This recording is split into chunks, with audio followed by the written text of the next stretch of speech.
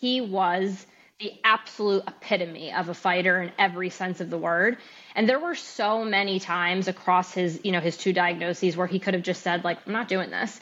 Like, I understand I have a family, but like, I've given up. Like, I'll do what I can, but I can only take so much. And I felt like he did the opposite. I really feel like he gave his 150% just to be here with my mom and me that much longer.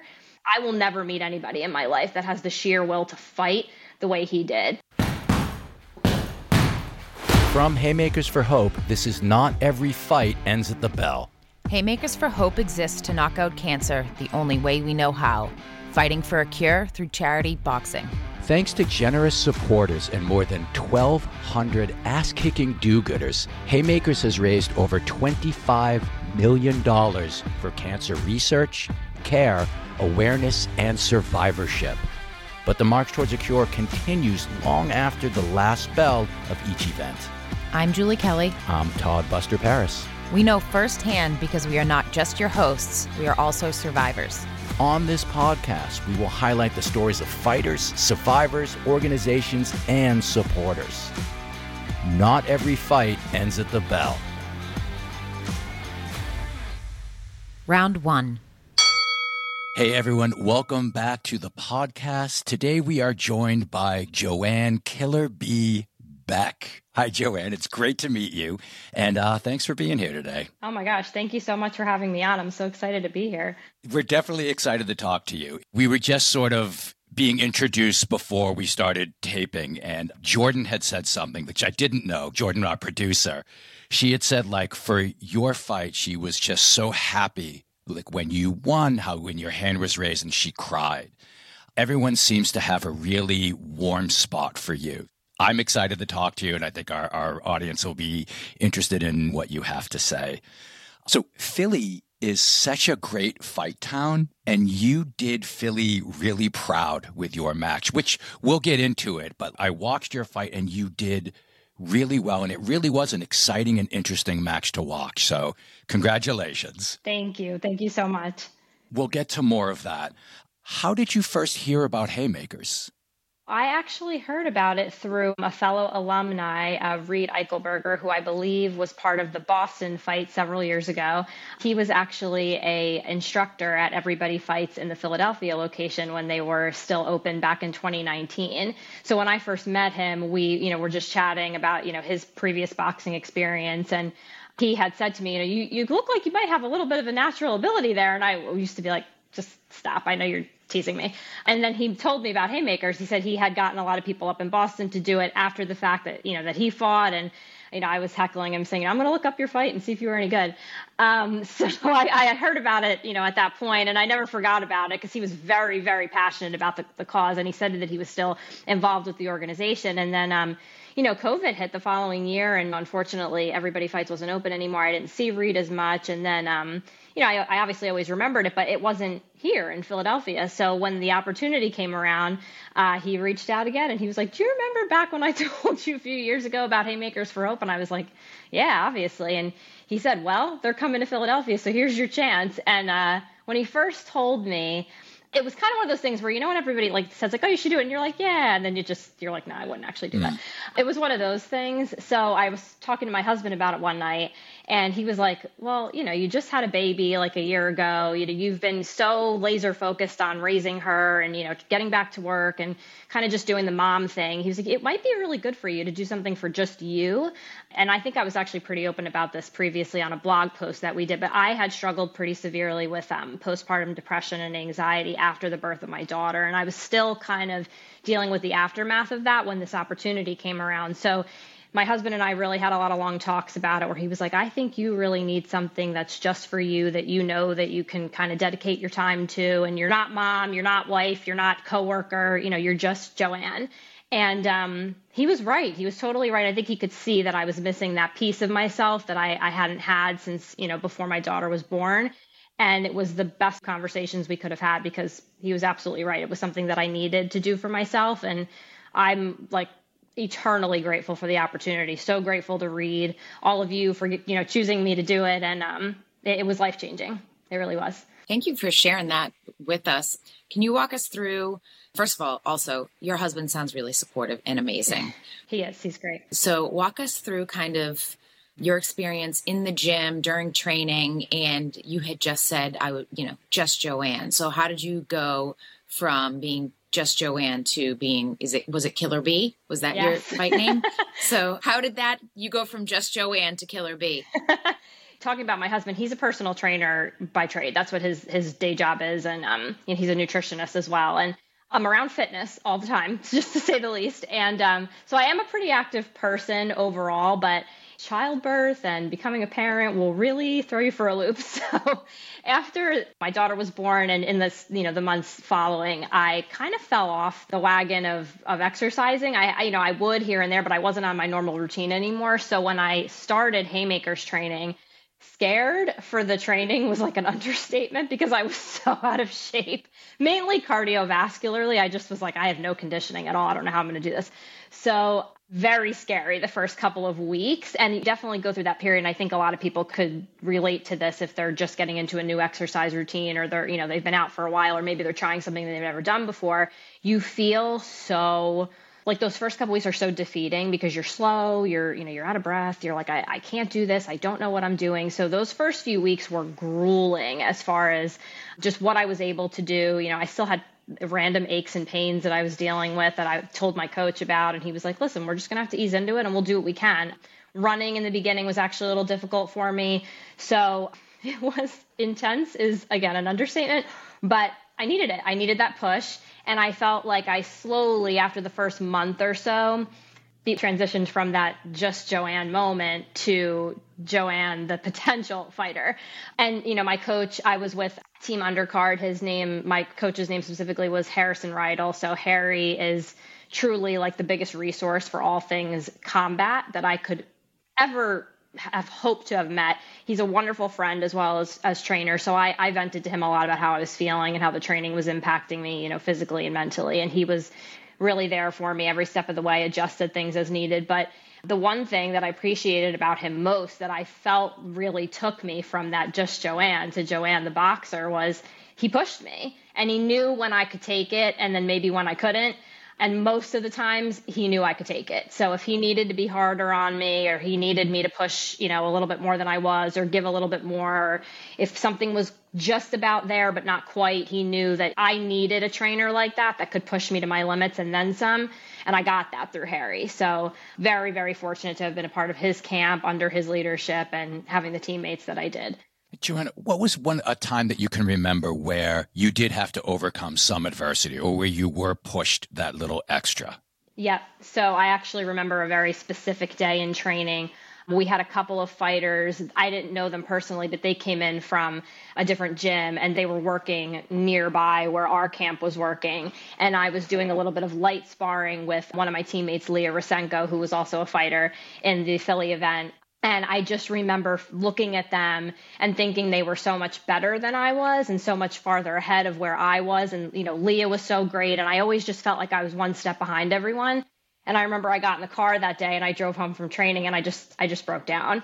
I had a moment where I was like, I should not have signed up to do this because I'm not going to be ready. Like 4 months isn't enough time to take myself from being not boxing, not having any sort of background in combat sports, to doing my first amateur fight. It just didn't seem realistic in that moment. And I really had a moment where I was just overwhelmed, upset, and I kind of had to just like pick myself back up. Next day, showed up at training. It got better. But I would say probably my most pivotal, like my turning point in my training was actually towards the end, because I don't know if anybody knows this, but I might have told Jordan at some point, but at the end of March, so it was about a month before the event, I got COVID. Oh, wow. So I actually traveled out to St. Louis for work, and it was the day that I flew home that I started feeling sick. And I actually went into the gym to train that day that I flew home. And as I was running on the treadmill, I was like, why am I so out of breath? Why does my throat hurt? I can't possibly be getting sick right now. I'm too close to fight night. And I was out of commission for over a week. That was like the worst possible thing that could have happened, because I actually did suffer pretty badly from a cardiovascular perspective. I was my conditioning just tanked for a couple weeks. So there was a day where I was just getting back into training and I was in my driveway. My daughter was napping in my house and my husband and I were in the driveway and we were doing light sparring where like he was just tap sparring me because he's a lot larger than I am. And I was trying to block and, hit back. And I remember I was hitting him with such frustration and he was kind of like, God, Joanne, like, can you ease up a little bit? Like, I understand you're frustrated, but like, you're beating the shit out of me. And I didn't mean to, but I was just so frustrated and so angry. And I remember I just was like punching and I just started crying. I sat down. I was like, I'm not doing this anymore. I can't do this. I gave it my best shot, 3 months of training. I came really far, but you know what? Like, I can't help that I got sick. I can't help that it, impacted my training and my ability to my conditioning. I can't help that. It's just the way that it went and I'm going to have to drop out. And I was just so upset. And he came over to me and he was motioning for me to stand up. And he was like, put your hands up right now. And I was like, leave me alone. You talk to your spouse in a moment. Right. I'm like, leave me alone. You're not Harry. You're not my coach. And he was like, Joanne, put your hands up. I am not going to let you sit there and cry after how hard you've worked and how far you have come. Stand up and put your hands up. Let's finish this session. And I just was like, through my tears, I got my hands up and we finished. I think we were doing another 2-minute round. And after it was over, he was like, do you feel better? He was like, you finished. And did it kill you? No, you're fine. You're okay. He's like, and the rest of it's going to be okay. Yeah, you're going to be a little more out of breath. So what? You still have your skill set and everything else that you've learned over the last 3 months. So, later in the week, I was like, I may have had a dramatic moment. As we do. Maybe I overreacted.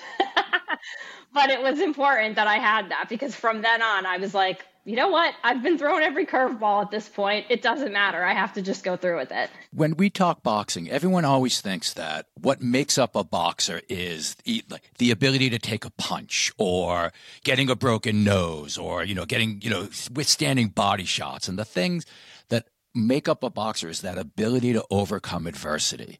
And just that moment where you had a choice, you could either stay on the ground and cry or you stand up and put your hands up. That choice, that's what makes you the boxer. It's in that choice. That's absolutely incredible. It was a pivotal moment. And it sounds like you kind of had two, you definitely had two, obstacles to really truly overcome. One, you weren't starting at a baseline. You just had a baby. You needed to get yourself back to kind of an even level playing field. Mm-hmm. And then with a month to go, you got COVID.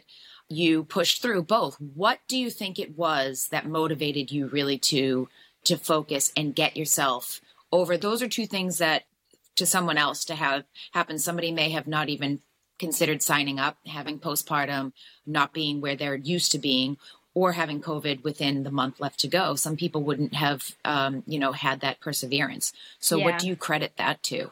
So 2 things really, and it's a great question because I feel like I've reflected a lot on this just even since the fight, just what kept me going and why did I even do this? And I think a lot of people know I signed up in the first place because my dad had liver cancer and he did pass away when I was 13 years old from that disease. It was actually the second time that he had it. So I actually, most of my life, my dad was sick in some capacity, but then he obviously lost his battle when I was 13. So in those times that I saw him fighting for his life, quite literally, both times when I was much younger, I was about 6 when he was dealing with his first round of it. And then obviously, when I was a preteen, I can still distinctly remember just the sheer will to live that he had.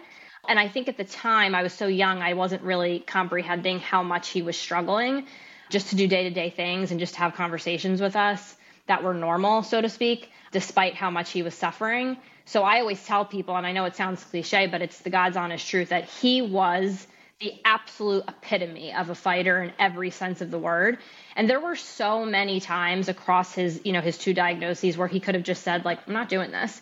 I understand I have a family, but I've given up. I'll do what I can, but I can only take so much. And I felt like he did the opposite. I really feel like he gave his 150% just to be here with my mom and me that much longer. And and he outlived his prognosis the second time. He was, they gave him a year and he lived 22 months. So it was just things like that where I look back and I'm like, I will never meet anybody in my life that has the sheer will to fight the way he did. My dad kind of had a rough upbringing as well. So when I think about him, I think he was like fighting his whole life just for normalcy and for, just to be loved and have that family and, things that he wanted in life. And he did get it, but, unfortunately it was cut a little short. So I think anytime I personally felt like I couldn't do anymore, I would think of him and be like, this is absolutely nothing compared to what he went through. This is silly compared to what he went through. So I don't really have any sort of room to complain or legitimacy to say that I'm not strong enough, because if he can do something like that, I can certainly get through 4 months of training for a fight. That was, of course, my biggest driver. But I think another piece of it that I realized more and more along the way was I needed to do this for me. I came from a bit of a dark place when I signed up for this. And I'm not, as far as my background goes, I'm not much of a athlete, so to speak. When growing up, I danced, I did cheerleading, but I never played contact sports. I wasn't on any teams like that. So I didn't have necessarily the athletic background that others may have, not to say that everybody that did Haymakers has it, but a lot do. And I think that that's helpful when you at least have that competitive nature. I didn't know if I had that or not because I didn't do competitive sports too much. But the more that I progressed through my training, the more I realized, wow, I am really competitive. So it went from being, I just want to see if I can do this to, I want to win. So I had something I had to prove to myself. And coming from a place that, like I said, was a bit dark, and I had to navigate those 4 months to find that light. The farther I went, the more I said, I have to do this for myself. I can't just do it for my dad, and I can't just do it for my loved ones that have suffered. I have to do this for me to prove to myself that I can. Let's talk a little bit about the fight, about the competition, because you definitely fought like a true competitor, like you were in it to win it in every moment. Your walkout was absolutely awesome. So for those of you that haven't seen the fight, you can go to Haymaker's YouTube page and you can find the fight, or there might be a link in the show description below. So tell me about the walkout. So the walkout was a very funny story. I don't know if anybody could actually hear it during fight night, but I started my walkout with, there was a quote that played before it actually went into the song. And it was from the first Creed film.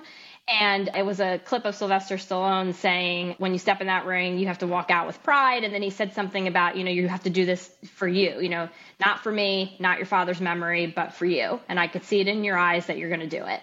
And I heard that my husband and I were trying to prep for the fight in silly ways leading up to it. So we watched some of the Rocky films. And when I heard that quote that I had never really picked up on before, I'd only seen the movie once or twice before that, I was like, wow, that's what I've been telling myself. I got goosebumps as you were telling that. Total goosebumps. I was just going to say, I just got the chills. When I heard it, I felt like maybe that was a sign that I finally listened. And I said, I want that to be part of my walkout somehow. So I found out through Haymakers, which again, thank you guys. I got in contact with the DJ and I said, here's my music. And here's my 30 seconds. I'm wondering if you could do some sort of cut where you can put this quote in the beginning of my song, because it's very important to me. I want to make sure that I hear it before I go out there. And he said, absolutely. I do this all the time. It's not a problem. So I made sure that when I came out, I knelt down. I said a little prayer to my dad when that part was being, read. And I stood up when the actual music was starting. So I also put the Italian flag in there. I had my husband holding it. My dad and my mom are both, 100% Italian. So I come from a very Italian family. I know nobody can tell that from my last name because it's my married name. So I made sure I had that representation there in some way. What's your maiden name? My maiden name is Salsano. There it is. Which sounds... There you go. Now you can tell. Both of your walkouts, because Kat's walkout was also awesome. An absolute show. It was both walkouts were very, very cool. And your husband worked the corner that night. He did, yes. So he, like I told you, he has a background in personal training, and he didn't do a ton with boxing. He's not a boxing coach per se. He's done it a little bit in class formats before, but he was not a certified coach. So he actually, one thing I told him when I started this was, I really want you to be able to be in my corner that night. Since he did a lot of my training with me for the conditioning aspect of it. So I was like, I feel like you should be a part of that with me. So he did, everything that he could to make sure that he got his USA boxing certification prior to the fight so that he was able to be a corner person. So that was really awesome to have him there.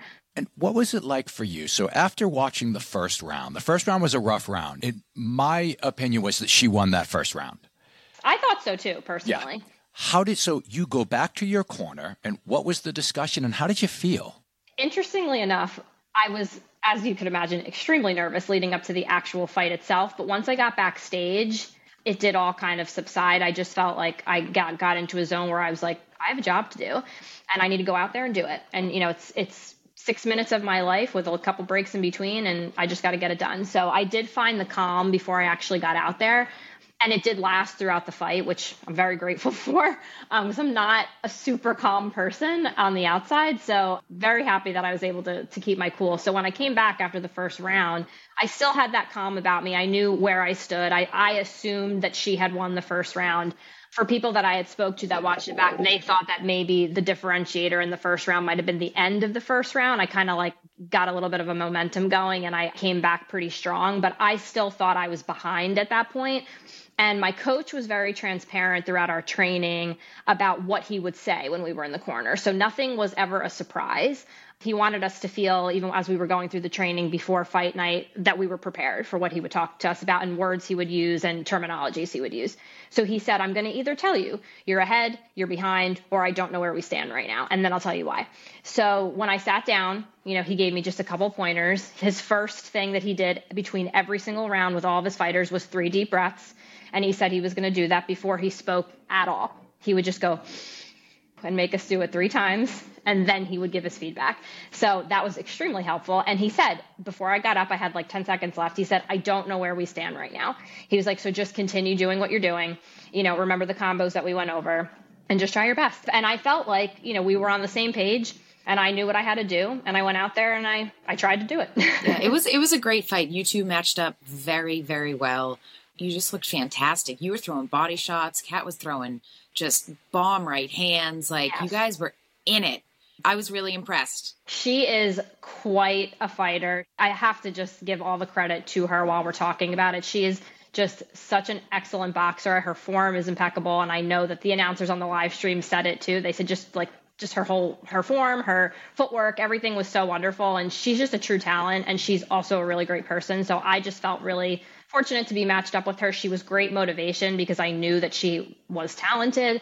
And I just, going alongside her on this journey was motivating, but also very humbling again, because she is so talented. So I was very, very grateful to be paired with her. And I've talked to her a few times since the fight, but I have yet to really talk to her in person. I'm hoping that I can get to one of her classes that she teaches in the city.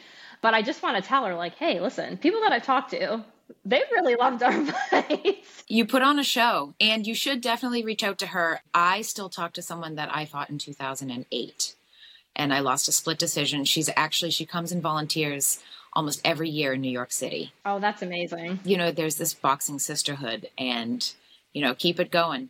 Yeah, absolutely. No, I hope we do, for sure. Joanne, I have one technical question. For your fight, I noticed that your jab would wind up with some head control. Mm-hmm. And I'm wondering, was that by design, or was that it just stayed out there and you just happened to fall into head control? It was by design. I don't know how well I did it in the actual You did well. fight. No, you did it well. Yeah. So one thing that our coach did teach us, and he focused a lot on it with me in particular, because he felt like my jab was one of my best punches from the beginning. So he said, I want you to think every time you throw a jab, move away from the center line. Just throw it, but don't throw it down the pipe. Throw it and move to the right, move to the left, so that you're always getting out of that line of fire. And I've noticed that ever since he said that, even if I'm still training to this day, if I'm hitting a bag, I will still do that. I'll step to the right and jab, step to the right and jab. Or if I'm stepping back, I'll try to move my head back. I try to always get off that center line and not just be a sitting duck. So I did try during the fight. I don't know if I executed it as well in the fight as I would have, maybe in practice, just from nerves, but I tried. How did being a parent to a 1-year-old impact your training or affect your training? It was intense. People who are closest to us were like, don't know how you guys are doing it. And we were like, neither do we. It was a lot of craziness at all times. And I have to give all credit to my husband and my daughter. My husband for being so flexible with his schedule, and my daughter for just being a trooper. I do think she really loved being in the gym. So that was probably part of why she didn't complain. But I cannot tell you how many times schedules were running parallel to one another between my husband's work schedule and myself. he would be training clients either at night while I had my training, or he would be finishing his shift with someone right before I would be going into training. And Harry, my coach, was very big about, he wanted us training at night because that was the time of day we would be fighting. So he was like, I always want your body primed to be fighting at this time of day because it'll feel natural for you on fight night. So it was always night sessions for us. We would start, around 6:30, and he would be finishing up with work. So I would typically have to go from work. I'd have to pick up my daughter from her sitter. I'd have to pack dinner, and then I'd have to drive her to the city. I'd bring her stroller, I'd bring the iPad, I'd bring all these different things. I would do like a handoff to my husband.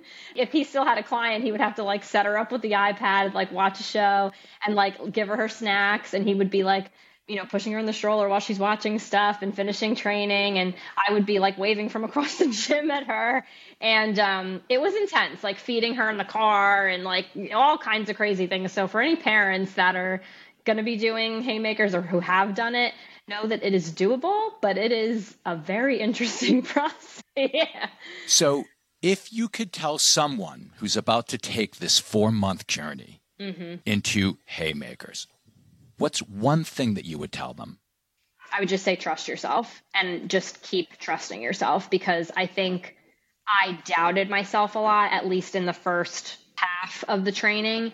And I'm not saying I wouldn't change anything about it, because I think the self-doubt kind of strengthened me as a person and a fighter as I went along. But looking back, I say to myself, like, wow, I wonder how different it would have gone if I had really believed in myself the entire time and not just, the second half of training. You just have to trust that your coaches know what they're doing, that your training plan is designed in a way to set you up for success. And you have to trust that you can do it, which I know, again, like sounds maybe a cliche, but that's the God's honest truth. Because if you don't believe in yourself, you definitely will not get there.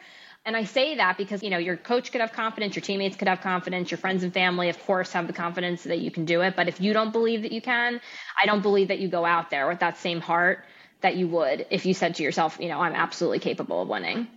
And I think too, like I mentioned it earlier, my focus shifted from just being able to do it to potentially winning as I got further along in my training. But for some people, it might never be that. They might always just say, like, I just want to get through this and just say that I did it. And I think that's equally as commendable, because this was a hard journey to be a part of. And anybody that takes that leap of faith to do it, I give them all the power. I commend them, because it's not easy and most people would say no. So I think no matter which camp you fall into, believing that you can do it and truly believing that, and taking time, by yourself to just like to meditate on it and say, like, I'm here for a reason.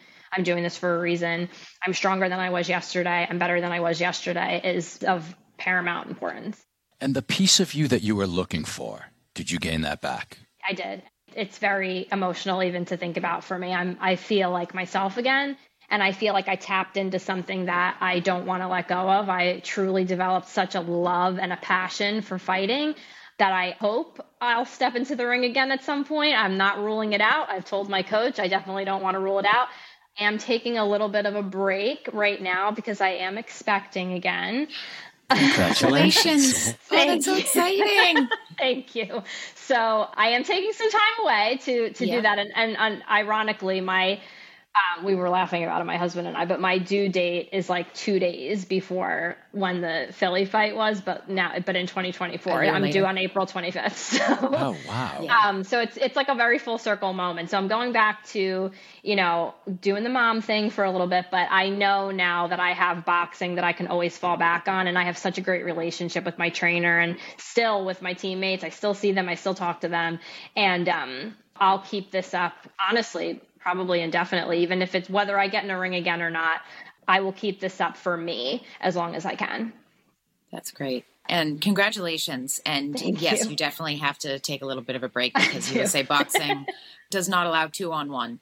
So. No. And I don't think you would want a 9-month pregnant person in the ring next year. I worked a corner about 8 months pregnant, and that was a challenge. So yeah. I'll tell you, I did think about it, because I think I have some friends that are going to be signing up, and I'm like, I would love to corner for them, but that might be doable. A little weird. It's doable. We're going to see how I feel. You never know. I was sweating. And you'll be sitting on the stool. Yeah. That's funny. Not Every Fight Ends at the Bell is presented by Haymakers for Hope. To donate, sponsor, attend an event, or better yet, to sign up to be one of our ass-kicking do-gooders, visit haymakersforhope.org. Round 2. Let's talk a little bit about your connection to the cause.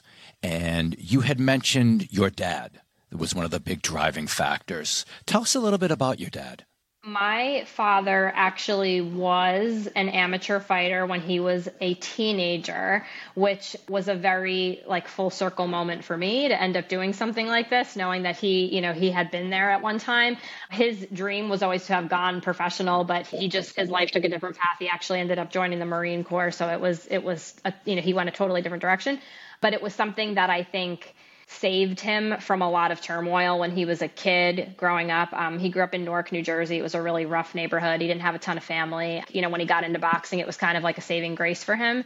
And he always found it as a great outlet for him to, release some of his frustrations and things he was dealing with at home. And although I found boxing in a completely different way, it still helped me feel very connected to him, knowing that, we were almost we must have been in the same headspace while boxing. And I think that made me feel, like I said, very connected to him in a way that I had never experienced before. And I thought back a lot to stories he would tell me when I was a kid. And I actually distinctly remember one holiday where one of my younger cousins had gotten blow up boxing gloves, like the balloon looking ones that are really squishy. And my dad was in the living room with him, teaching him combos and showing him how to keep his hands up. And we have a picture of it somewhere. So I have memories of him talking about it and, again, going over things with me and telling me random things that I probably didn't pay attention to at the time. And then now thinking back, I'm like, wow, who would have ever thought that, I would end up here? What's one of those things that's something that you're learning for this match, and then it just sparks a memory of something that he had said to you? He was one of those guys where if you had your hands up and you dropped a little bit, he would touch your cheek and be like, nope, nope, nope. And oddly enough, I feel like that's what a lot of coaches do with their students. And, my trainer even did it. And my husband was trying to do it. If he saw me drop my hands, he would tap me with the pad, and anytime that would happen, I would think of his hand and, kind of would bring back those memories. So, and I would try to it's unfortunate that it's been so long now that he's been gone, but I could still hear his voice clear as day. I'm sure everybody feels that way about loved ones that have been lost, but I would try to hear him in my head when I was training more by myself, not really when I would go to group training, but if I was alone, I would try to think to myself, what would he say if he were here and how would he sound? And I feel like even those small connections like that were, really would get me through sessions that I would do on my own. Well, I think you made him proud, along with the city of Philly. You represented Philadelphia, it was our inaugural event. We're coming back, and we're looking forward to seeing you and having you there on fight night, as long as, somebody doesn't ruin the party. Yeah, I was gonna say, I will be there as long as I can be there. I was saying to my husband, I'm like, I don't care if something happens at the event and then we have to go to the hospital. I'm gonna be there. So I will be there as long as I can be. I think that would be the first time that we potentially put someone into labor. I had 2 pregnant friends come to my fight last year. They were not 9 months pregnant, but they were pretty far along, and they were there. And I was like, are you guys good? And they were like, yeah, it's great.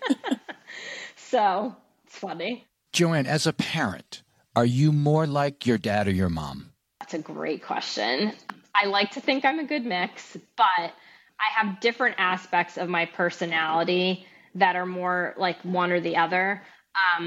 The older I get, the more I see aspects of my dad in me. I think, if you were to meet my mom and you saw us interact, we look similar. And I think people right off the bat would say, oh, you're just like your mom. But she even says all the time, things that'll come out of my mouth. She's like, oh my God, you're just like your father. So I think the older I get and the more I come into my own personality, it is actually a little bit more like him than I ever would have thought, because, growing up, you don't really know who you're going to be yet. But as an adult, I noticed a lot more similarities with him than I ever had.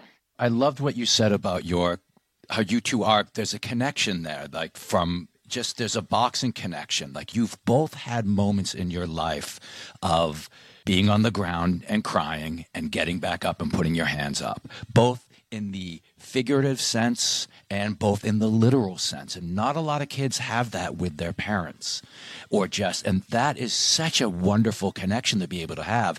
And you're both in this exclusive club of being a USA boxing amateur fighter. Not many people have that in common with a loved one. It's pretty awesome. And, when you put it into perspective like that, it really drives it all home. And it's something that I'll cherish for the rest of my life. And it was part of the reason I wanted to do this. And I do feel more connected to him now than I ever did because, like I said, it's been a long time. And, as I get older, memories start to get a little fuzzier, and it's sad. It really is. It's things that I try to preserve, any bit of him that I can in my mind or through, home videos and recordings of things that I have. But this kind of like opened up a whole new gateway, I feel like, to being close to him. That I will, I'm going to try to relish it as much as I can and, for however long I can. Not Every Fight Ends at the Bell is presented by Haymakers for Hope. Did you know there's more to Haymakers than just boxing? We also have opportunities for you to lace up your sneakers and run a marathon with Team Haymakers. Or grab your clubs and play in one of our golf tournaments.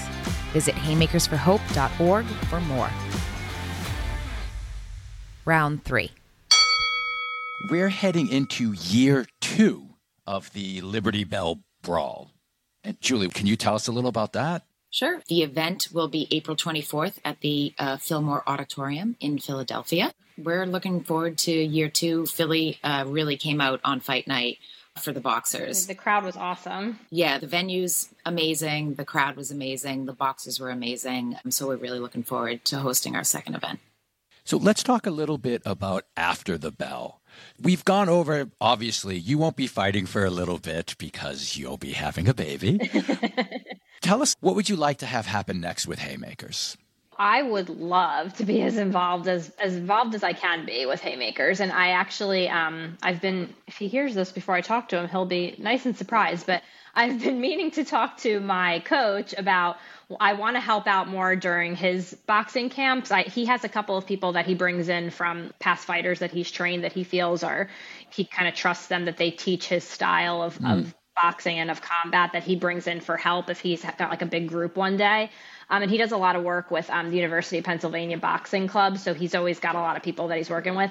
I would love to get more involved with him and training some of his fighters if he would let me. I think I have to train under him a little bit longer before he would let me do something like that. But that's like an end goal of mine of what I'm hoping to do as far as like keeping boxing a part of my like day-to-day life and, using it to actually help other people. I'm hoping I can do that. And I did tell Reed back when, this is a couple of months ago now, but when I knew that you guys would be gearing up for year 2 in Philly, I was saying, I want to be a part of, the event or helping, fundraise for it, or I would love to be on like a committee of some kind if I can in the future. I know typically, it's kind of set in stone, but if there's ever an opening, give me a call because I'm very interested in being a part of it.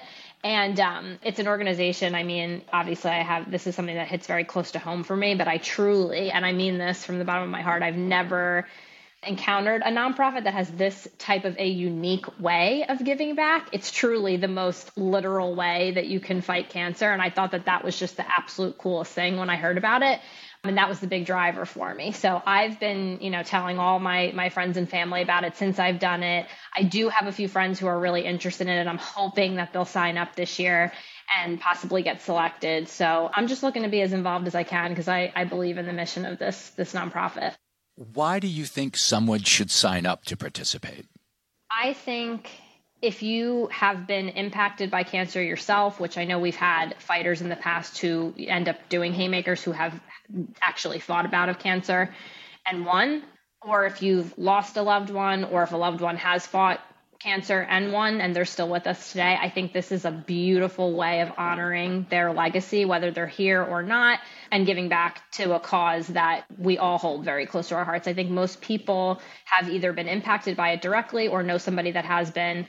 And I feel like the parallel that the organization draws between fighting for a cure, fighting for this cause, and the actual fight that those diagnosed put forth when they're on their, their journey battling cancer. You couldn't have it be a more literal way through this organization. So I think if you're looking to, fight back against cancer, again, in the most literal way possible, this would be the way to do it.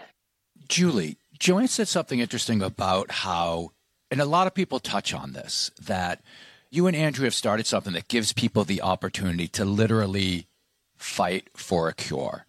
And it's a unique way of getting involved. But there's also this other intangible thing that happens that everyone gets completely enveloped with and just a part of. Did you know that was going to be like something else that would come out of this? And I had a pretty good idea because it happened, to me. I went through treatment, found myself, and now looking back, I know it was depression, and I found boxing, and it quite literally saved my life. It made me into the person I think I was always meant to be. It filled that little missing piece that I didn't really know was missing. And it's a side effect of the sport because you really have to do a deep dive into who you are and your character and dig deep. And people can come to us and think that they're, as you had touched upon, Joanne, about, we do have former athletes, whether it was, youth group sports or D1 college athletes. That doesn't always make a great boxer. You really have to look in the mirror and dig deep and realize there's going to be good days, there's going to be bad days, and every day is a new day and you just have to keep showing up. So I do know that a lot of people do go through a transformation, and like Joanne said earlier, you have to believe that you can do it. Yes, your coach can tell you can do it, your family can tell you can do it, but your family and your coach, they're not the ones in the ring on fight night. You are. That ultimate outcome for Haymakers is to try to raise money and to impact people's lives and advance treatments.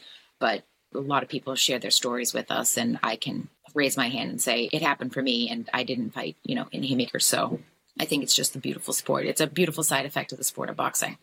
And I owe basically my whole life to it. So, Joanne, thank you so much for being here today. It was really great meeting you. I'm a big fan. I thought your fight was absolutely fantastic. From walkout to getting your hand raised, every moment was exciting and was really interesting and fun to watch. And thanks for being here today. Thank you so much. And thank you for having me. I'm so grateful for the opportunity. Anytime I get to talk about this organization, I'm thrilled because, again, it's something I hold close to my heart. And I feel so passionately about the cause and the people, and very, very grateful to have been a part of it.